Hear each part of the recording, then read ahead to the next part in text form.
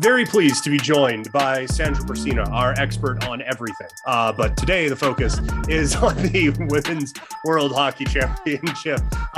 Sandra, you can put that on your business card if you want. How are you today? I'm doing very well. How are you, PK? I'm doing well, thank you very much. The purposes of bringing you on here to preview the Women's World Hockey Championship that is happening in our backyard. But I would be remiss if I didn't start with a certain soccer game that happened a couple of weeks ago to chat about. Of course, I'm talking about Arsenal again. No, I'm kidding. Canada with the win in the gold medal game. This is a program that you have followed for a long time in a sport that you are very passionate about. There isn't even a question here. Just gush about the win for a little bit. It'll be 2 weeks Friday, so the day that I think this is going to air. But what a I still buzz thinking about it, knowing that Canada is the Olympic gold medalist in women's soccer. So many years Christine Sinclair has put into this program, heart and soul. And for me, I just think back to 2011 at the Women's World Cup when Canada finished last. And there was this picture of Christine Sinclair. She had broken her nose in that tournament. And there was this picture of her after the tournament was done. She was sitting on the pitch by herself, took the mask off, and she was just in tears. And that was probably the lowest of the low. And then you almost parallel that with what we saw nearly 2 weeks ago, just utter jubilation in her face. And she has been the face of this program and of soccer in this country for such a long time. And she carried it on her shoulders single-handedly, I think it's fair to say. And this time the team carried her to the gold medal almost as a thank you, been like, we've got this for you. It's funny to think that she wasn't even taking a PK versus Sweden. That to me is so bizarre and almost so fitting, so poignant. And we talked to her maybe about a week ago, and of course the question came up, what's your future? And she says she wavers on it. 1 minute she's like, okay, I want to retire at the highest pinnacle, but yet she says she still loves the sport so much and playing for Canada so much that she doesn't know what the future will hold. So that's a little bit up in the air, and I digress. I don't want to take it into that direction, but such a special moment for this country. And it's really neat thinking of how just casual sports fans in Canada have embraced this team all the way back, I think, to even 2002, and this group of U19s that played up in Edmonton, Erin McLeod, Christine Sinclair, and here they are, they're gold medalists in 2021. So just really cool putting a ribbon on that particular group of players. And I guess now we see that the future is pretty bright. There's some really good talent coming through, and they made a difference. So cool to see Jessie Fleming stepping up. She had a fantastic tournament. Janine Becky getting the monkey off of her back. And I have to say, I am especially happy for Steph LeBay. Put a lot of years into this program, a lot of sweat and tears. Really proud of her. And she was so good in those penalties and that smile on her face. Yeah. I guess it, and just hearing from her over the last week or so, she was playing in Sweden. So she was playing a lot of her pro teammates, and she hasn't heard from them since. I guess her smiling during the PKs really, really irked them. Oh, really? So interesting gamesmanship by her, and I thought that was fascinating. But it actually sounds like she's actually heading to France to play for PSG. So just wow, good for Canada. Just awesome. I was going to say we're going to have to create a women's Canadian Premier League just to get her a place to play if she's not welcome back in Sweden. But happy she has other options otherwise. It did kind of feel like a passing of the torch moment when Christine Sinclair gets subbed out. I believe it was it all seems like a blur, and I was very tired. But it was just before like regular time ends, and then she gets subbed out, and it was just kind of a like you of course want the ball in her foot in the final moments, and she kicks the game-winning goal to give Canada the gold medal. But this almost felt a little bit more fitting that like this program that she, not to discredit anyone else, but for a large part of it, basically single-handedly got it to where it is, to the fact that everyone else could be like, no, we have this now. I thought what was really fitting and a really cool way of going about things. Yeah, it seems like the motto was "We've got you," Mm-hmm. and I think that's so. You think back. I was reading a story about Julia Grosso, who was watching the 2012 Olympics when all that hoo-ha happened with the Americans in the semifinal. Christine Sinclair scores a hat trick. Canada gets bronze. So Julia Grosso was at home watching that. And here we are, 2021, and she scores the PK to win Canada gold. I mean, what? Yeah. It's like a storybook, but it's real. And that to me is just the personification of what this team has done and how it's connected people from coast to coast. And you don't know who is watching now in 2021. And I keep seeing that commercial on TV. It was actually during the tennis tournament, and a little girl turns around and says, I want to do that. Well, how many people were saying, boys and girls were saying, I want to do that? So, yeah. Yeah, no, and that's the big thing, and it's something we talk about in every other sport. Like we talk about with the basketball program right now. We don't have to talk about it with the hockey. We kind of have to understand we're pretty good at this thing, but everything else is just like that.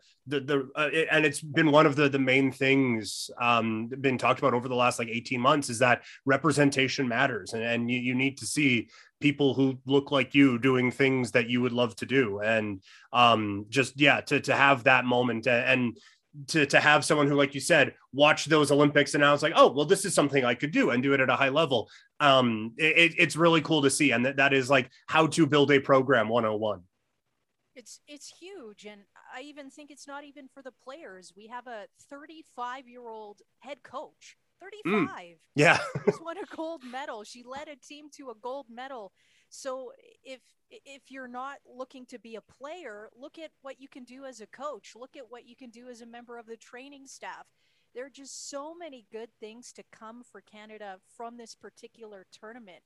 The sky is the limit. Head coach Bev Priestman saying, okay, next the World Cup, because Canada has notoriously underachieved at World Cups, especially the one that we hosted here in 2015, which was probably Canada's best opportunity to maybe get into a top three. So now it's about taking what's happened into which the Olympics are a smaller tournament, fewer nations are taking part, and take it into a larger tournament and see what you can do. Transitioning now to the hockey tournament that is happening here in Calgary, going to be getting going by the time people are hearing this later today. We are taping this after the pre-tournament game between Canada and Finland. I guess just first of all, it's been a minute since we've been able to do something like this in women's hockey. Your excitement level going into the first best on best competition like this officially in a while. It's actually almost not even excitement. It's relief, I would say, because you're always waiting for a shoe to drop, whether, especially during a pandemic. Okay, tournament gets canceled once in 2020. What didn't get canceled in 2020, essentially, right? Yeah. So 2021 rolls around. It seems like everything is going well. Nova Scotia is doing okay. And then 24 hours before things are supposed to happen and players from around the world are supposed to arrive in Halifax, that rug gets pulled out from everybody. So kudos to Calgary. Honestly, I'm so proud of this city for just picking up the slack when it comes to women's hockey. First starting with the PWHPA earlier this year with the Dream Gap Tour. A lot of these players who we will see at this tournament here at the Worlds were playing here in the Dream Gap Tour over in Sutina and at the Saddle Dome. And just finally, and you can see, just heard from some of the players after today's pre-tournament game, and it's just relief. They're like, okay, finally, we're together as a team. 2 years, it's been tumultuous, but we can do this thing and just move this sport forward, because it had already started to stagnate a little bit, just given what was happening with the professional realm and the folding of the CWHA, or Canadian Women's Hockey League, excuse me. So finally, I think that is the key word right now. Well, and it's something you and I have talked about before, that there was so much momentum for women's sports just in general, right? Like the WNBA, that orange hoodie became a fashion statement, and their ratings are up. And we know about the success that women had at the Olympics for Canada. And there are now just like websites and newsletters and stuff dedicated to just women's sports, and they're doing very well. Your segment on 660 News has been kind of a staple there for a while. Like, it feels like there's been all of this momentum for women's sports and women's hockey, with the exception of the Dream Gap Tour, which was, it was great to have it, but it's still not the same, like, like it felt like everything else was moving and hockey was just like, oh yeah, no, we'll get there. We'll get there. And that was frustrating for me. I can't imagine for someone as close to it as you, how frustrating that must have been. Yeah, particularly in 2019 when the CWHL seemingly folded, especially here in Calgary. You have a team that just won the Clarkson Cup, and literally a week later, it's over. Yeah. And then there was this momentum, and I was reading an article today, and a lot of these players felt that once the PWHPA started, the NHL was starting to back it a little bit. We did see the women attend 2 all-star games, and they had the 3-on-3 tournament. But unfortunately, the pandemic happened. And listen, what are you going to do? Right. That's just a reality of the world that we're living in. But it seems like that momentum, unfortunately, like you said, the momentum stopped. And then you've got dueling situations with the National Women's Hockey League. In one section, you've got the PWHPA, which has the world's best players, but they're just hubs. They're not an official league. They're not right. They're not what the NWHL is trying to do. So there's just so many balls up in the air. So I think that really underscores the importance of this particular tournament, because the world's best, like you said, best on best, finally 250 players, 10 countries taking place. And then we've got the Olympics right around the corner. These two tournaments have never been so close together. We rarely ever have women's hockey in summer. Obviously, we've seen that with the NHL as well. It's just an anomaly. Yeah. And then we've got Beijing coming around the corner in February. So my hope is this is the perfect runway to what the Olympics will bring. Yeah, no, that would be great. And yeah, like I don't mean to sound like I'm like dumping on anyone from either the NWHL or from the Dream Gap Tour, but it was just it was all these other things are building momentum, and it was just like a shot here and a shot here, and it needed to be kind of that wave. Like the NWHL, like their streams got so much buzz, like the Zamboni was trending for a little bit. Like people were ready and watching it. There wasn't enough of it. There wasn't enough of it, Peter. And listen, I mean no disrespect to the players and the ownership and everybody that's involved in the NWHL, but those aren't the best players. The 125 best players are in the PWHPA. So it's just such a double-edged sword. And I hate to say the term figure it out, but figure it out. Yeah, exactly. Because we're wasting the prime years of a lot of these players. It so sucks, and I hate to use the term sucks, but we haven't seen Hilary Knight for 2 years. We haven't seen Brianna Decker. We haven't seen Rebecca Johnston, Marie-Philippe Poulin. That is such a shame. We talked about the Olympics before. Look at how they've inspired. Who's going to be the next Christine Sinclair guy or girl? Who's going to be the next Julia Grosso? Well, we're trying to find out who's going to be the next Marie-Philippe Poulin. And we haven't seen her, so we don't know. Right. Yeah, we're trying to figure out the current one, let alone the next one. Yeah. And that I think also makes this tournament so difficult to kind of handicap, because who knows, right? Like some of these players we haven't seen for a while, aside from little spurts here and there, like someone could have just turned into an absolute beast over the last 18 months, and they're going to dominate this tournament. And we just have no inkling, because you're left to your own devices for the most part for a lot of this time. So I'll be fascinated to see what levels players come at when they come into this. But you saw most of those players with the Dream Gap Tour when it came through here in Calgary, when you got to call those. So you have much more firsthand knowledge than a lot of us. So coming into this, who are some of the players that you are looking for to build off of what you saw with the Dream Gap Tour? For the Canadian team, listen, in 2019, Marie-Philippe Poulin was injured. And when Montreal played Calgary in the Clarkson Cup, Marie-Philippe Poulin was on the bench, but she didn't see a shift. She was there more for moral support. So first game of the Dream Gap Tour, we're in Tsuut'ina Nation. It's Team Bauer on the ice. That was the Montreal hub. Marie-Philippe Poulin scores shorthanded on a breakaway. We're like, okay, yeah, Yeah. injury. She's good. She's 100%.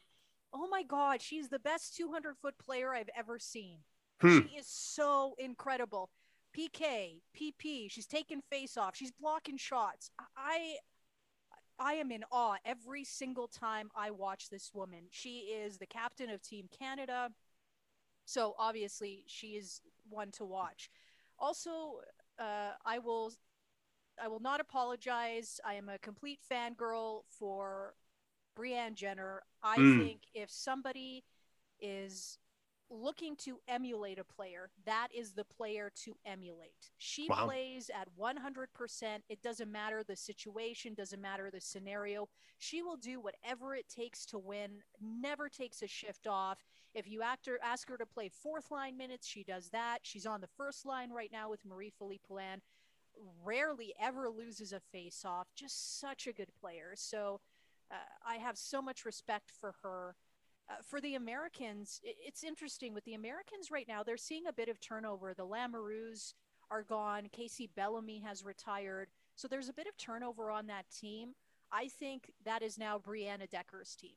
I have no doubt. Obviously, Hillary Knight is going to be fantastic, but Brianna Decker to me is the Spitfire that is just so much fun to watch. And she just scores these highlight reel goals. We were so lucky here in Calgary when she was with the Inferno and just the things she was doing. And just to be able to call some of her games and these ridiculous goals that she was scoring. So I would probably say those are the three players that I'm looking forward to the most to watch. I'm also curious what happens in goal for Canada. We've got three really capable goalies today. Emmerich Smashmeyer and Henri Desbiens. They split the duties today. Kristen Campbell is the third goalie. So curious what's going to happen there. Who's going to really take the reins of goaltending? Just because for so many years, you knew it was going to be Shannon Sabados, or you knew it was going to be Geneviève Lacasse. So we're seeing a little bit of a passing of the torch in the blue paint. So I'm kind of curious about what happens there. Such an important position too, so that'll be interesting to watch. Going back and just kind of refreshing on everything for this tournament, we all have a general understanding that this is usually a tournament of two, with the Americans and Canada. Putting all objectivity aside, or I guess trying to use some, it's kind of been a tournament of one over the last little bit. Like it's a lot of American flags on that gold medal side. It kind of feels like the States is this era anyway have pulled ahead a little bit. But this is much more your world than mine. I'm looking at Wikipedia and that's about it. Am I off on that, or does it kind of feel like this era of hockey for the States that they've kind of pulled ahead a little bit? Yeah, I would compare this to Canada's dominance in the kind of late 2000s to 2010s there, where it was Canada for the longest period of time. To me, those two eras are neck and neck. USA right now, Canada from that era. So yeah, USA to me just has an edge up in terms, I just think, of skill set and their creativity. But again, they've seen that turnover. So I'm curious how that'll be, because in 2019, actually, Canada finished third at this tournament for the first time ever. It was Finland that played the role of spoiler. I don't think, I mean, listen, anything is possible. I think it'll be a 1-2 finish for Canada, USA, Canada, whichever way it works itself out. I'm more curious, I think, of that third place spot, because you've got Finland, and I think Russia has made some significant strides over the past couple years, in Switzerland. So you've got three teams there that could essentially all shuffle in to that third place spot. But 1-2, I mean, if I take off my Canada cap, I think the US does have the edge right now. But when you're in a tournament like this, I mean, I think that back to 2012, that was actually the last time Canada won. And it could have gone to the Americans. That game went to overtime, right? I believe it was Caroline Ouellette who scored the overtime winner.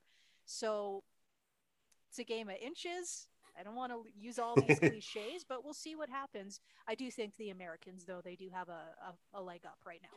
That was going to be my next point, was that even at the end of that Canadian domination, it kind of felt like we were just hanging on. And now the Americans have had that breakthrough, and they to their credit, they have taken that ball and they have ran with it. When we talked about trying to find the next one here in Canada, who are some of maybe the younger players on this roster to kind of look at, or are there any younger? Like the answer could be none. Are there younger players on this squad or in the program, I guess, that could kind of help boost Canada to that next level? Yes, but I think at this particular tournament, I think the veterans will be relied upon. I Okay. mean, there are about 8 new faces on the Canadian team right now, and I just think this tournament is still going to be in the hands of the players who have experienced it before. And just hearing from head coach Troy Ryan a little bit earlier today, and he said basically that yes, the young players are going to get that experience, but today he said versus Finland, he noticed that they were nervous. They were making their debuts and they were a little bit nervous. So I think the success is going to rely in the hands of the leadership on the Canadian team, those veteran players. I think it's really hard for me to peg who's going to be a difference maker right now because we just haven't seen these players Right. for the last 2 years. Yeah, we've seen them in the PWHPA, but it was only Canadian players versus Canadian players.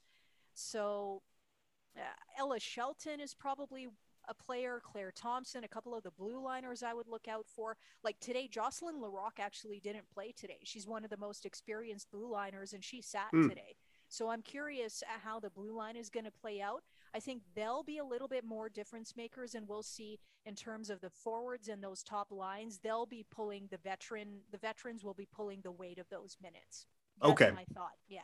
Okay. I'm bouncing around here a little bit, so I apologize. But in terms of those teams that you talked about battling for third, the Switzerlands, the Finlands, the Russias, we know that there is a gap like that has always been how it's been in this sport. Are they closing that gap? Like, are we getting a little bit closer to this being a little bit more competitive, where it's not just like I understand Canada didn't finish in second the last time, but come on. How close are the other nations coming to catching North America here? Listen, they're getting there, Peter, but again, the issue is about professional Right. leagues, and there are professional leagues in the world. There's a professional league in Russia, there's a professional league in Scandinavia, but they're only playing each other.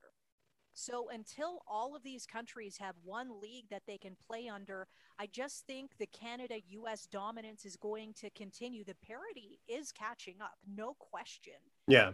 But I look at the statistics from today, and I'm just going to let me just give you the shot total from today. Canada 34, Finland 8. Oh, so a bit to go then. 60 minutes. Yeah. And it was 1-1 after 40 minutes, but that 1-1 score was not indicative of what we were seeing on the ice. So Right. until these other countries can catch up in terms of being able to take players across the pond here to Canada and play in potential professional leagues, there's not going to be a catch up. This isn't like women's soccer, unfortunately, Mhm. because or even basketball, where you see in the WNBA, you see players from all around the world converging in the US to play. We're just not seeing that with women's hockey right now. And Right. until we take that next step, it's not gonna be at that level yet. As we wind down here, official prediction. I'm assuming with the Canada thing, I see there, and there. I think I know where you're going to go with this one. But how do you think this is going to go? Do you think Canada finally gets over the hump as this tournament is played on our home and native land? It's interesting. Troy Ryan is talking about speed with Canada. And if you flash back to Pyeongchang, speed was what did Canada in. Speed and the lack of depth versus the Americans in the gold medal Olympic game. Just take the shootout aside, because I don't think any medal in hockey should be decided on the shootout, but that's a moot point. It is what it is. But Canada couldn't roll 4 lines. The Americans could.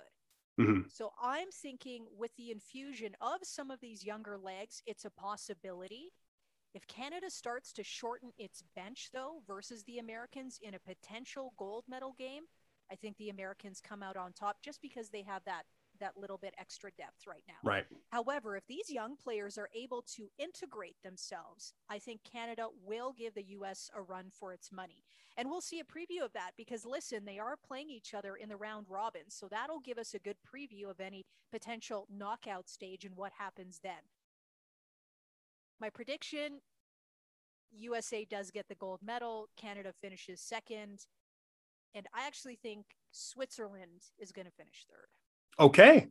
I will absolutely hold you to that. Sandra, always enjoy chatting with you. Thank you very much for doing this. And I know I'll be bothering you again soon. My pleasure. And you are never a bother. Thank you for having me.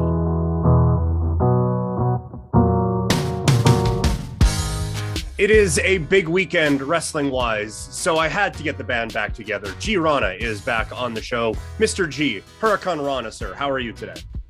I've not heard that in a while. Oh, just unbelievable nickname, hey? Dude, so I'm pretty sure I told you this. So after I was done my MMA career, I was legitimately thinking about doing pro wrestling because I was still in awesome shape. Right. About 200 pounds of just pure muscle. I've always loved pro wrestling, you know this. And so like, I legitimately thought of maybe signing up for Lance Storm's school.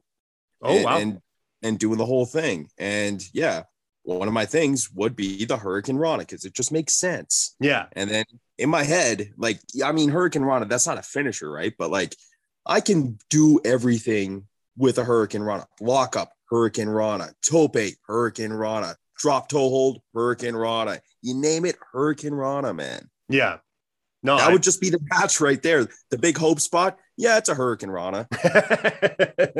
It's like playing a video game where you've only figured out one of the moves and you just keep spanning that one over and over and over exactly. again. It's my 3-point shot all day.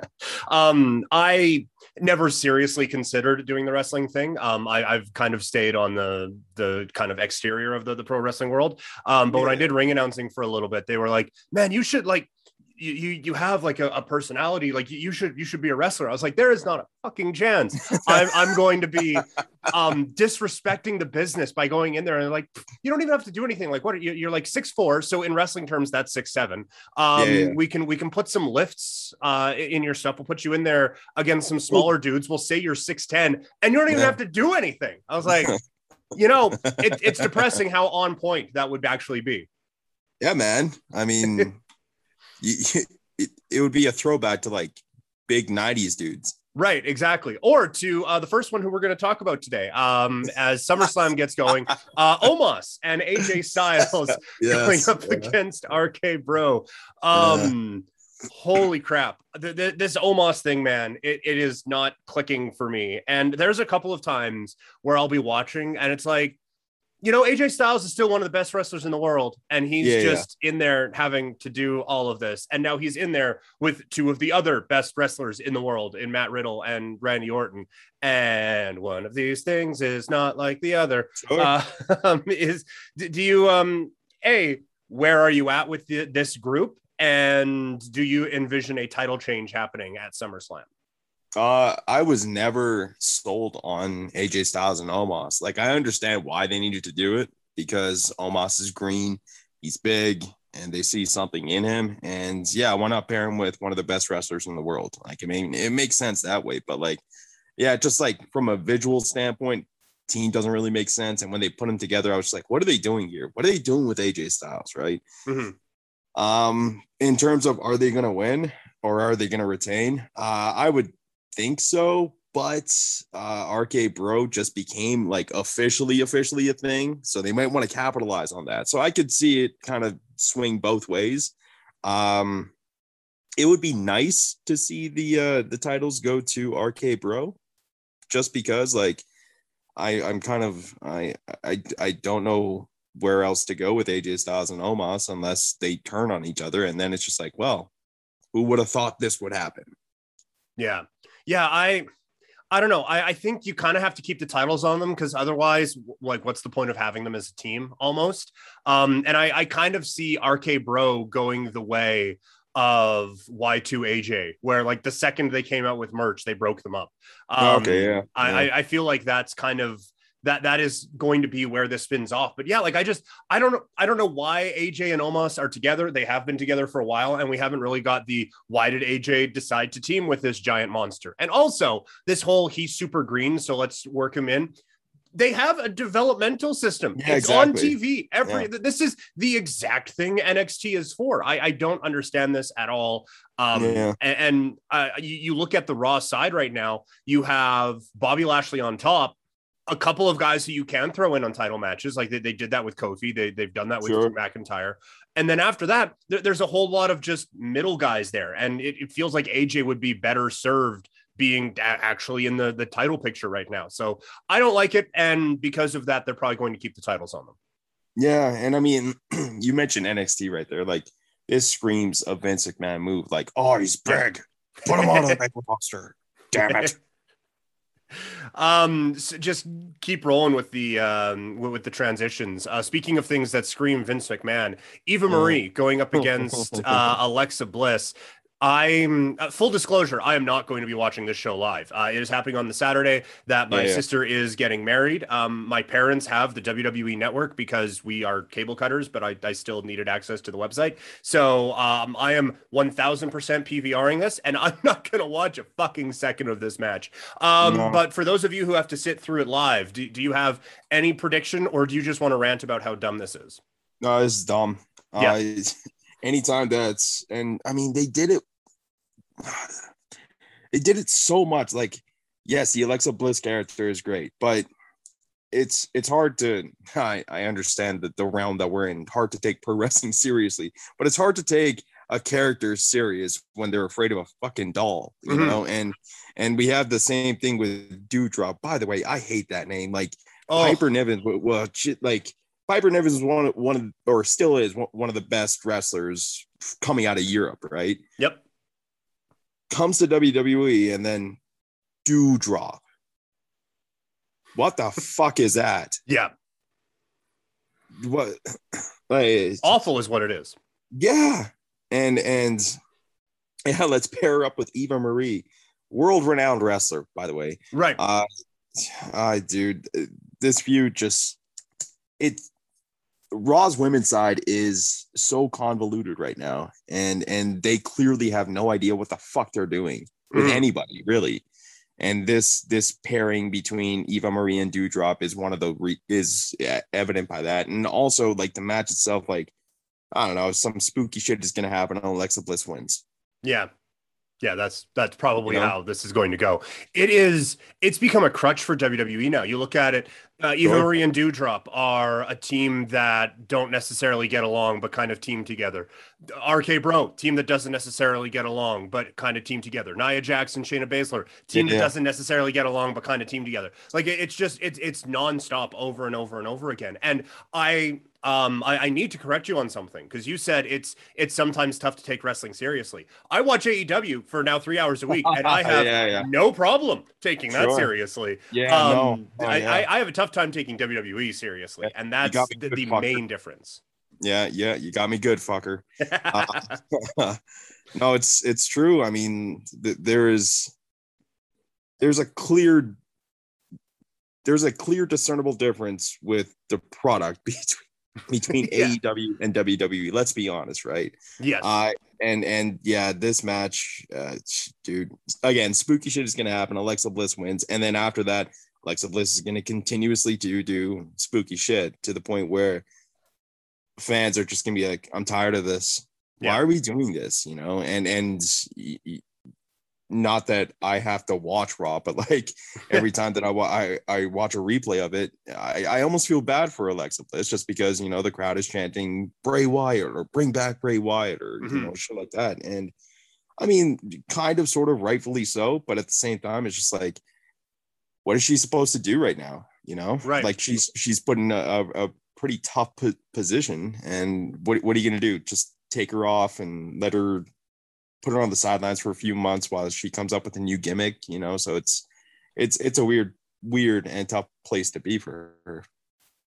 Yeah, no, it's It's not doing it for me, and it's too bad because I thought she put in a lot of work to turn herself into one of the better wrestlers, and now, yeah. Drew McIntyre against Jinder Mahal. I guess a little the feud we all wanted. Right. Yes, exactly. Yeah. Hey, a matchup of two former world champions going head to head here. Sure. As we all remember that title run from Jinder, but yeah. Like there's a storyline that was built into this because of the 3MB thing, and then they just went an opposite way because Jinder didn't get the text back that he wanted from Drew McIntyre, and then there was fake swords and all of this motorcycles this is going to end with Drew just violently assaulting Jinder Mahal for a few minutes, right? Like there's no way it goes any other way. No, it has to. But I mean, it's WWE, and they love to draw out these matchups and do rematch. Like I caught a replay of Raw just because it was the go home show, dude. It was rematch after rematch after rematch, and it did not shock me whatsoever if McIntyre wins, but they fucking come back to this next week and then the following week and then maybe even the next pay-per-view. Like, you know, they're gonna draw this out for some reason. I don't know why, but just like if I'm doing it, end it right now, because I mean there's really no point. Like nobody, I'm not vested into this. I don't think anybody else is. I mean, as you mentioned, like it's based on fake swords and motorcycles and weird backstories. Like, man, what have they done with Drew McIntyre now? Like, why? He's like, just come on. You mentioned who's at the top tier of the food chain over on Raw. Like McIntyre, you should be riding McIntyre's coattails from now on. Like you should. But all of a sudden, no, he has this weird storyline and he's talking about how the sword is part of the family and how his family destroyed the Loch Ness monster and all this BS. And it's just like, what is going on? What did you do to this character? Mm-hmm. Yeah, he should be one of the, like, he and Bobby Lashley on the Raw side should be their John Cena, Randy Orton, and they are top tier feuds the whole time. Instead, it's like this feels very mid card to me, and I mean that's where it's probably going to be on the show. Hopefully, like this, I'm with you. This needs to be just kind of a Drew McIntyre squash, and then we just kind of move on with things. Yeah, but again, it wouldn't be shocking if they keep riding this for a while, because that's what they like to do. Sheamus defends the United States Championship against Damian Priest. Speaking of guys who cooled off, Damian Priest had a ton of momentum out of WrestleMania, and now like it's kind of getting back there. But I haven't loved anything. Like Damian Priest around WrestleMania season felt like a star, and he hasn't got that back yet. I imagine we get a championship win here for Damian Priest. I think we get a title change. That's what I would do. But do you see Sheamus retaining here? A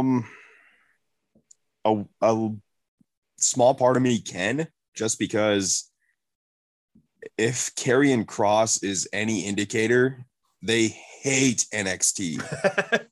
You know, they hate NXT call-ups. Yeah. And Priest he's not a recent call-up, but I mean, he's still somewhat sort of fresh in mind when it comes to NXT. You get what I'm saying? Yep. And like a small part of me could see Sheamus retaining, but no, I'm with you. Like it would be nice to see Damian Priest win, just because, he is cooled off dramatically.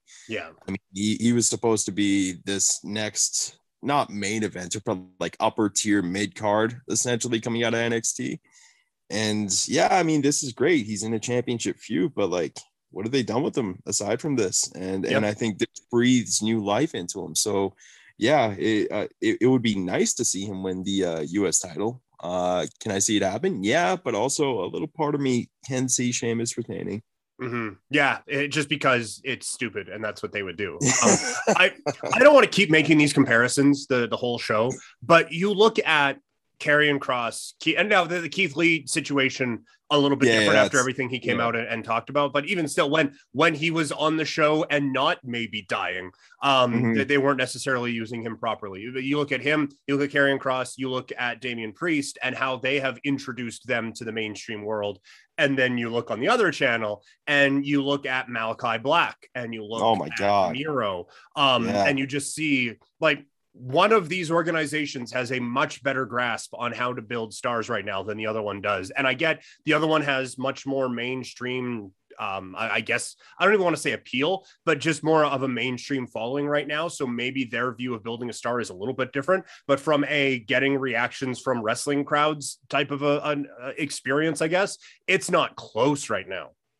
Well, not just getting a reaction, but just like from fans, from us fans. Like, I mean, you hear interviews all the time where a wrestler is released from WWE and they talk to, you know, whomever, they do a shoot interview, whatever it is. And usually Chris Jericho. Usually Chris Jericho or Chris Van Vliet or whomever, you know. Right. And they don't outright, unless you're John Moxley, they don't outright say, yeah, creative was shit. Like, I mean, they bypass the red tape essentially. But at the end of the interview, they're just like, yeah, when I came to AEW, I have creative freedom. Like, I can do essentially what I want. And it's great. I can actually build a character and not get it shot down by like 100,000 writers. Right. And some 70-plus-year-old man. And it's great. It's almost a breath of fresh air. And yeah, there is a legit difference when you see Aleister Black cutting weird promos in a washroom in WWE, and then all of a sudden come to AEW and he legit looks like a badass, you know. Or Miro right now.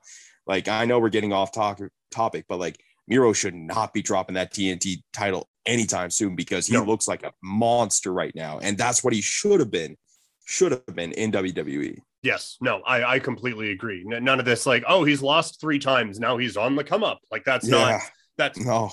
They've tried that 1,000 times. It's never how it actually works. And what about Karrion Kross screams underdog coming up from a losing streak? Like, just so dumb, and I hate it. Next matchup, Edge against Seth Rollins. This has been, I shit on Raw a lot. I think SmackDown has been quite good for a while now. Sure. And I think part of that has been Edge and the Seth Rollins character. There's just something that I'm not all the way there with. I like the idea of the character, dude in a creepy suit, but there's just something about him that I've never fully got behind in terms of some of the characters that he plays. But this match is probably going to be fantastic. I think this build has been very, very good as well. What have you made of the build up to Edge versus Seth Rollins here? WWE does not do well when it comes to long-term storylines. This is kind of built right into, like, it was put right into their lap. Like, as soon as Edge came back, in my mind, when he came back in the Royal Rumble, I was just like, they're going to revisit this Rollins thing, because they have to. They set it up, not knowingly, but I mean, it was set up for them years ago. Yeah. And yeah, like, it works so well. I mean, there is a history there. And in terms of the Seth Rollins character, when we can both agree that Seth as a heel, way better than Seth as a face. Yeah.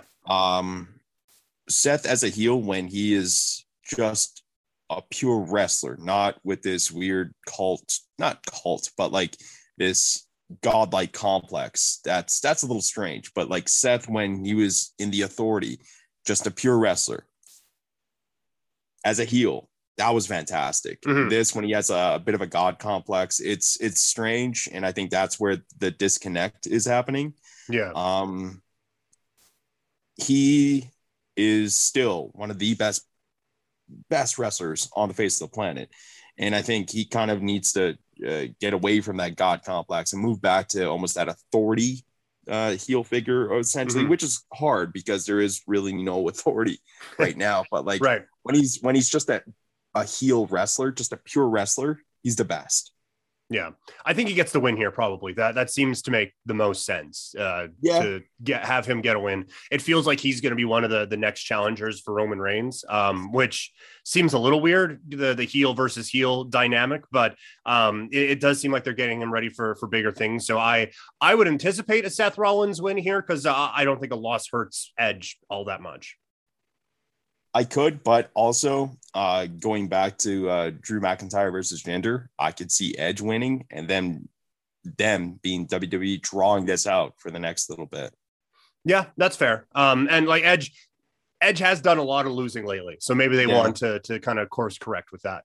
The SmackDown Women's title on the line, Bianca Belair against Sasha Banks, one of the highlights from WrestleMania weekend. I don't know, like the Bianca character is very much cooled off for me. It feels like, I don't know, she doesn't have that same kind of energy that she had before. Like there isn't that level of cockiness that I think was a very big part of her character before. I think Sasha can help bring that out. I imagine this match is going to be fantastic, but I think Bianca needs to retain in this one. What say you? Yeah. Yep. Same here. If there's anybody who can kind of bring out that cockiness and that I'm going to beat the shit out of you, it's Sasha Banks. And I think this might just be the best match on the card. Yeah, it very well could be. What have you thought of how they've handled Bianca since that WrestleMania win? Like going with the I've stood up to bullies my whole life route. Like, it seemed like they were trying to humanize her, and like she's incredibly athletic, super jacked up. Like I don't want to think like she's the rest of us. I want her to be kind of a superhero. Yeah, and I mean, like she had that weird feud with Bayley in terms of who can laugh the most. Right. Oh, okay, so this is what we're going with. Awesome. Sweet. Yeah. And I mean, like her, and then obviously Rhea Ripley, like the two big names coming out of WrestleMania. They're just like, all right, okay, I'm ready for this. And then it cooled off. Rhea obviously more so, but yeah, like it has definitely cooled off. But I think if you're gonna put some type of life back into Bianca's character, like this is the perfect feud right now, because I mean, Bayley's obviously injured, and so yeah, it makes sense to me. It makes sense to me why Bianca would retain, and also I would not. This would be one of the few times where I would not be opposed if they revisit this or they run with it for the next little while. Yeah, if you're able to extend this for a little bit, I think that would be good, and kind of turn this into like an all-timer, like kind of handle it a bit better, which is asking them a lot, but handle it a bit better, but have it kind of be like the Charlotte Sasha Banks feud, where they're just like every kind of match imaginable, and it turns into this kind of blood feud. I think that would be great. Yeah. Speaking of Charlotte and Rhea Ripley, they are both challengers to Nikki Ash for the Raw Women's Championship. I hated the Charlotte Rhea feud the entire time. The match at the last pay-per-view was great, like really good. Yes, Money in the Bank. Yeah. Really, really good match. But the entire feud has made no sense, and I've hated it. And then Nikki Ash, you get the bit of a boost, like, oh, that was really neat and a real fun story. And since then, I think she has to retain. I think if she loses here, you entirely kill that character right away. But see, and this is what I was talking about with the whole Eva Marie and Doudrop thing. WWE, with their Raw Women's division anyways, has clearly no idea what the fuck they're doing at all. Yeah. Like that is safe to not only assume that's just it's you can see it. And with Nikki Ash, like as you mentioned, that was an awesome moment, her winning Money in the Bank. But since then, what are they doing with this? Where are they going with? Is there an end date? Like, what is that? Was that just a one-off, or do they want to keep doing this three-way thing for the next little bit? Like, they clearly have no idea what the fuck they're doing. Yeah, and that's scary, because this is supposed to be the face of your women's division over on Raw. And yeah, like you bring Charlotte Flair and Rhea Ripley in there again, and as we mentioned with Bianca Belair and Bayley, like after their massive WrestleMania wins, like they cooled off, and a lot of that was just putting them in feuds that would start off hot, but then clearly just went cold very fast. And yeah, like I don't know what they're doing with this. I would hope that Nikki retains, but a part of me is just like, hey, it's WWE. Charlotte's probably gonna win. Yeah, it does kind of feel like that, hey? Yeah. Oh, that'd be so bad. That would be so bad. Yeah. And it would, I would imagine if Charlotte wins, I imagine we get Becky Lynch on Monday. I think we probably do anyway. But yeah, I do not like that. I would not like that even a little bit. No. The SmackDown tag team titles on the line. The Usos against the Mysterios.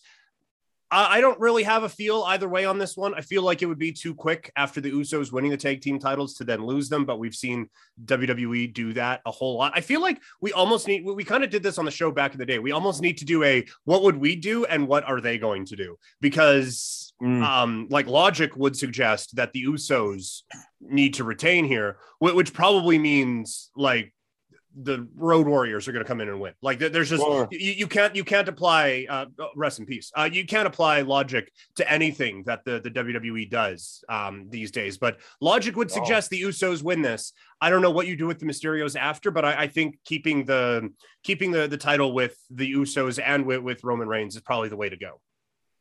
Yeah, and I mean, I was admittedly a bit surprised in Money in the Bank when the Usos won, just because everything that's happening with is it Jey Uso?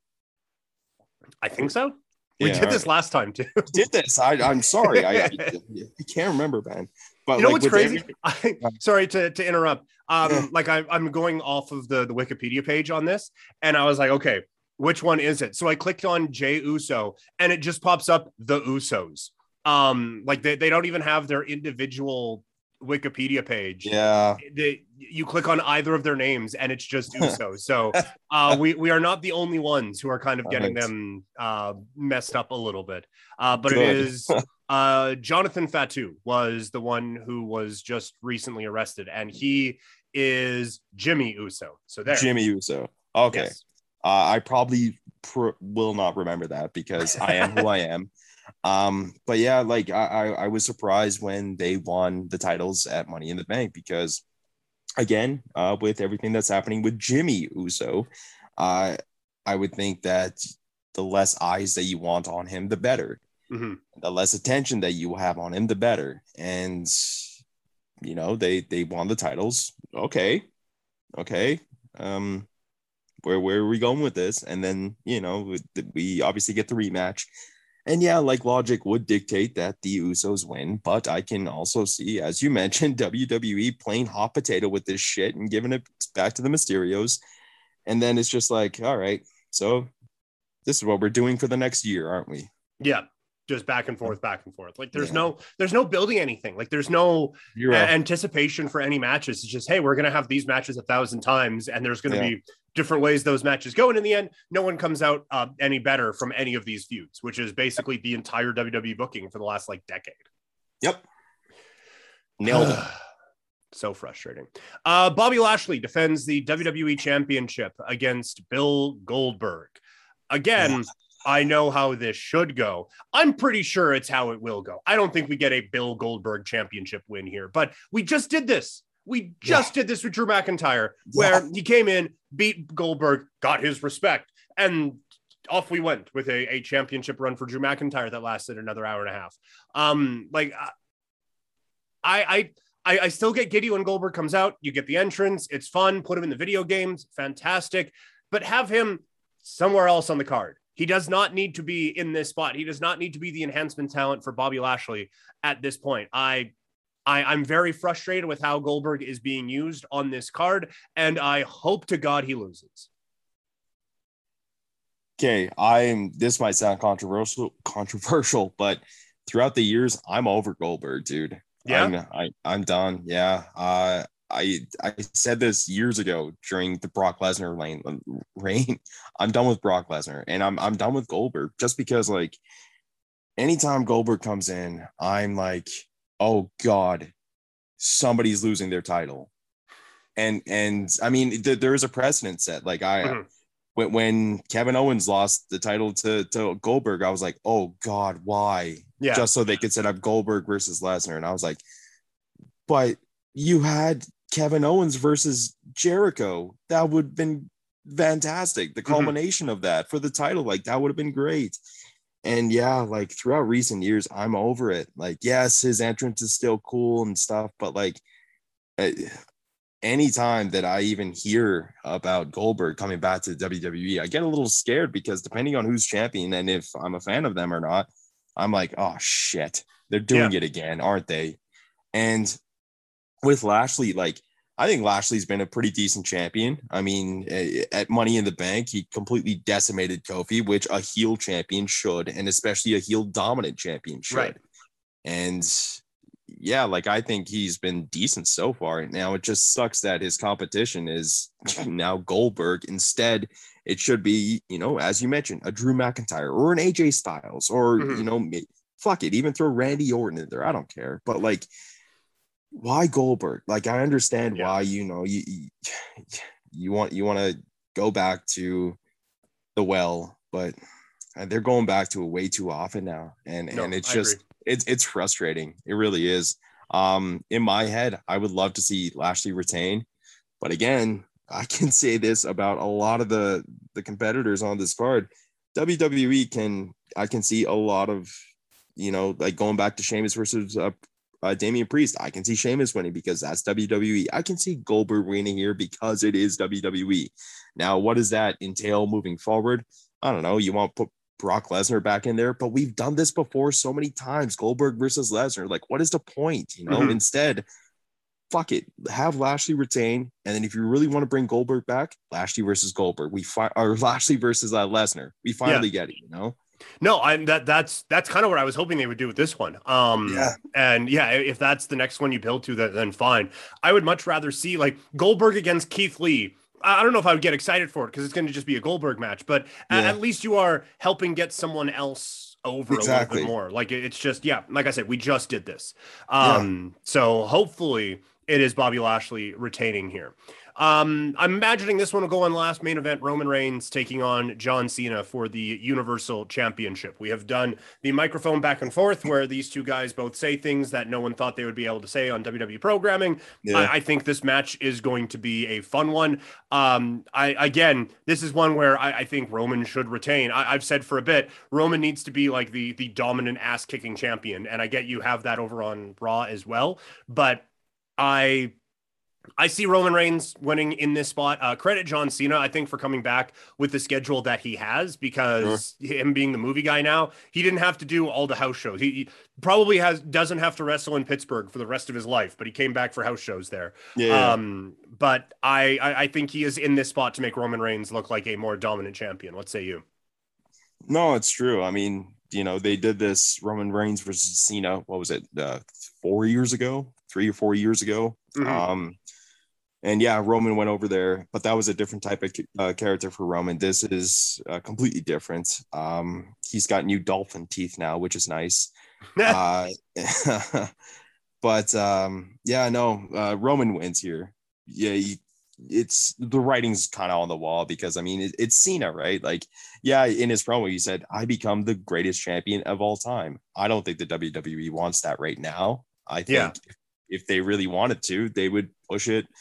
I don't know, a few years ago, if anything, before Cena blew up in Hollywood. But yeah, Roman wins here. I think this is going to be the longest match on the card, like 25-30 minutes of them just doing their greatest hits.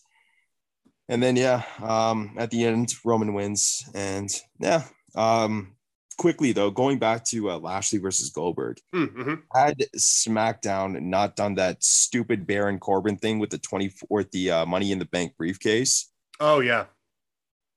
And had that last image been like, hey, Big E still has the briefcase. If Goldberg wins over Lashley and Big E cashes it in, that would have bing great. Yeah. But now all of a sudden Baron Corbin has the fucking Money in the Bank briefcase, and it's just like, oh God, how's this even gonna fucking work? Yeah, excuse me. I could see them doing kind of a thing where, like, if they're going to have it cash in, Baron like tries to run out, cash it in, and Goldberg just like spears the bejesus out of him or something.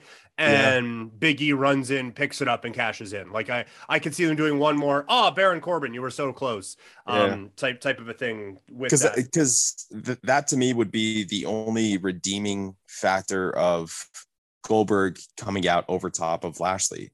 You know, is it if there is a cash in at the end, right? That would be interesting. Yeah, because I mean that way you also bring in another top tier caliber athlete or top tier guy on Raw with Big E, you know. Mm-hmm. Yeah, so, which as we talked about, they desperately need, especially on the babyface side. So yeah, okay. There is our SummerSlam preview. The next night is NXT TakeOver 36. We don't have to go match by. There's only 5 matches. We don't have to go match by match on this. I just kind of want to get your sense on NXT right now. Like there's a lot of talk about like one of the kind of catchy things to talk about is vibes right now. And it just feels like a very bad vibe around NXT with some of the releases, the talk that WWE wants to completely overhaul what NXT actually is and the type of performers that they actually bring in right now. You don't get that same, oh man, NXT, there's a takeover this weekend. Right. You don't get that same feel right now. Yeah. Especially right now. Like when I saw this, I thought it was a typo because usually you have an NXT on a Saturday and then you have the SummerSlam on a Sunday, right? Yeah. And this is kind of weird for me because this is on a Sunday and SummerSlam is on a Saturday, right? Yes. That's weird. It is. It's very weird, and I don't like it. No. Like it feels like an afterthought, and because of I'm assuming COVID, they're not traveling with this show. Like it's just at the Capitol Wrestling Center in Orlando, and I feel like of all the brands during this during this pandemic, NXT has been the one that's taken the biggest hit. Like it does not feel special at all right now. And the fact that they were able to get it to feel as special as it did for a while there in the Performance Center or at Full Sail University or whatever, kudos to them. But right now it feels like a small time show. It truly does, considering, and the most baffling part of that is us saying that, but knowing that Kyle O'Reilly versus Adam Cole is on the card. Like if this was any other time, I would be hyped for this. And it's a 2 out of 3 pinfalls match. Like that's awesome because you know these guys are going to go for like what 45, maybe even an hour. Of just incredible wrestling. And it's headlined by these two, but as you mentioned, it feels like an afterthought. And you know, going back to the current state of NXT, it's just, man, how the mighty have fallen. Yeah, it really is. And it kind of feels like this is Adam Cole's last NXT go around, whether that means he goes to the main roster or there's a lot of talk that his contract is up. So maybe he goes elsewhere. It just kind of feels like it's the end for him.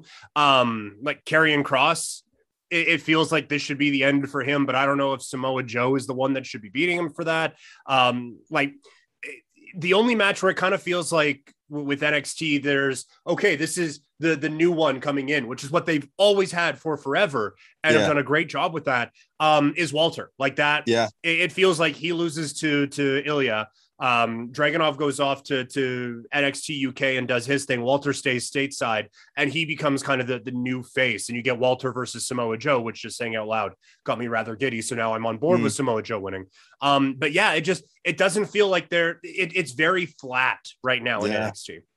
And a lot of that is the releases, and a lot of that is creative, and all these rumors floating around that they want to completely overhaul NXT, and they want to almost shy away from bringing in indie darlings and instead going with, I hate to say it, but like the Omos, you know, the big dudes and big ladies, and and it's just like, well, what the fuck is what's the point of NXT then? You know, because like me as a wrestling fan and me as an indie wrestling fan, like I would always go to NXT and be like, holy shit, you know, they signed so-and-so. I can't wait to see them, you know, wrestle so-and-so, because there was a moment there where they, like, I remember they had Ricochet and I was just like, holy, what are they going to do with this? Ricochet versus Adam Cole, Ricochet versus whoever, like, it's going to be great. Right. And you can say that with so many other talented wrestlers who have either been released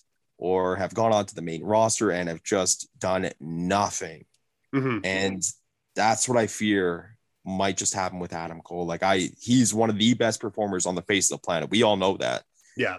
And I've said it before to you multiple times. Like, I do not want to see Adam Cole on the main roster because man, he's gonna be stuck in some BS feud with like, I don't know, fucking Elias or something, you know? Right. And that's the thing, like there's no excitement to get them called up. Like I don't want Legado del Fantasma to get called up. I don't want Hit Row to get called up ever. Or even Walter for that matter. Right. Like Walter is one of the like biggest badasses that WWE has, but like I have a feeling that if he gets called up, he's gonna be, remember Victor Kozlov? Yes. Yep. That's what I feel is gonna happen with Walter. Yeah. I kind of thought Great Khali, like where dominant monster for a little bit, get a weird match named after you, and then you're a comedy guy. That screams Walter. Yeah, 100%. Yeah. But no, the Kozlov one is a great comparison as well. More positive, I guess, wrestling stuff. Well, I don't know. I haven't watched New Japan Resurgence yet. The New Japan American stuff has not been on my radar at all. That's fair. So for you did watch Resurgence. The floor is yours, sir. Your thoughts on New Japan right now? Well, it was a 3-hour show. Okay. At times, it felt a little rushed, a little drawn out, but I mean, they had such good talent stateside here. Like you had Tanahashi, you have Jay White and David Finlay. My God, if you want to go back and watch that match, it is fantastic, absolutely incredible. Because there was a moment where, you know, like we all, like not we all, but like New Japan fans know that, you know, Jay White is there. They almost groomed him to be their next Kenny Omega of sorts. Yeah. And he is the face of New Japan. He's already made appearances at Impact, and that's makes me giddy, because then it's just like, all right, yes, you know, we're finally getting to that point where, hey, that quote unquote forbidden door is now fully open, right? Yeah. Jay White versus David Finlay was a hell of a match. Like there were moments where I was just like, holy shit, Finlay might win, and Finlay's selling is fantastic. He's one of the, like, just a fantastic performer. And the story that these two told was just great. Jay White cut a promo afterwards, which was fantastic. Tomohiro Ishii came out afterwards. He challenged Jay White for the never open title. Jay White basically was just like, yeah, I already beat you. Get the fuck back out there. And he said this to Ishii, right? And yeah, Jay White cut a fantastic promo. Ishii, by the way, he fought Moose. And like that, two big dudes going at it, like incredible. Moose's athleticism is so deceiving, because for a guy so tall and so wide, you wouldn't think that he could do like an Okada drop kick, but he does. Yeah. He does a backflip off the top rope. And I'm just like, how do you do this? Like, you are incredible. And yeah, two big dudes going at it. That's always fun. My favorite though part of this, by the way, main event, great. Tanahashi versus Lance Archer. Tanahashi wins the IWGP US title. Now he has every title to ever be in New Japan. He's won every title now. Huh. Yeah. So fun fact there. But Will Ospreay comes out and he cuts one of the best heel promos that I've seen in a while. So they've amalgamated the IWGP title and Intercontinental title to now be the IWGP Heavyweight title, which Ospreay had to vacate because of a neck injury. Cuts a fantastic heel promo, runs down everybody in New Japan back in Japan, also at the LA Dojo, also AEW, also Impact. Like, heel Will Ospreay is fantastic. And then he brings out a replica of the actual IWGP heavyweight title. He was just like, I never lost this. I had to give it up. And so he calls out the current champ. Who's it? Shingo Takagi, yes. And so, yeah, like, man, Will Ospreay, he is fantastic. And I can't wait to see what he has in store, or what they have in store for him moving forward. Yeah, overall fun show, very fun show. I said it was 3 hours. Near the end, like middle to the end of the card, did not feel like 3 hours, because the action was jam-packed. Like, it's New Japan, right? Like, they're gonna go. Because it was stateside, like there were a lot of audio issues, and yeah, that kind of took away from it. Overall fun show. Nice. Yeah. I don't know. New Japan's been a little hit and miss during this whole pandemic. And just some of the decisions I haven't loved, but when they get it right, they get it really right. And the Will Ospreay thing, that sounds rather intriguing, and just everything right now. Like I love just the situation that kind of those four groups, New Japan, AEW, Impact, and the NWA. It feels like you can kind of keep everything fresh by just like sending a bunch of people to a bunch of these different spots. And I think that's really exciting. I kind of feel bad for Ring of Honor right now, because they're just saying like, hey, remember us? And we're still here, guys. We're still here. Yeah. They've done some good stuff. And I almost wonder if not having those relationships is good, because now they can kind of build up their own people again. Sure. And when they're ready to venture out, they can do that. But they have Danhausen, man. Like, that's pretty dope. Yeah. Also, you mentioned like the relationships. Like, dude, I watched Triple Mania as well. Like, right. Yeah. What was it, last Saturday? Yeah. Great show. Some of the decisions though, like I was just like, because I honestly thought that Kenny Omega was going to lose to Andrade. Yeah. And he retains. And I was like, oh, there's a backstory to this. And you know me, I love my long-term storytelling. And so the match itself, holy shit. Like, obviously, like, it's Andrade, it's Omega. Like, people have been salivating for this. And I saw it. And it was a fantastic match. Excellent. One thing though, like I mentioned, audio issues from New Japan, dude, fucking AAA, like, or Triple Mania, their camera work fucking sucks. Like, it's terrible. Yeah. Like, some of the overhead shots, I was like, no, zoom in. I can't even see it. Like, what are you doing here? Like, right. I understand they wanted to zoom out for like sponsorship wise, but like that camera work was horrendous. And that kind of ruined the show for me. But overall, that was a fun show too. And nice. And yeah, like, these are relationships that are building. And I just mentioned, long-term storytelling. So I'm a huge fan of that. Bring that back. And yeah, I'm excited, man. Yeah. And the thing that has everyone the most excited, this is airing on Friday morning. By Friday evening, we all expect CM Punk is going to be back in the professional wrestling space, as we're expecting him to debut at AEW this weekend. I have said before, the way I would have him debut is to have Cult of Personality play, and the crowd goes crazy, and MJF comes walking out. And then have like, I think it'd be cool if he went back to his old AFI music, or just whatever his new music is going to be. Then he comes out. I think that would be a really, really cool way. But it does kind of seem like with the Darby Allin promo from a couple of weeks ago, I wonder if that's the direction they're going. But I guess just your thoughts on CM Punk coming back and how you would like to see him be reintroduced here. I like the idea of the MJF thing, because as soon as news broke out, and it was rumors, and it still is, like, I mean, it's still rumors until it actually happens, right? Yeah.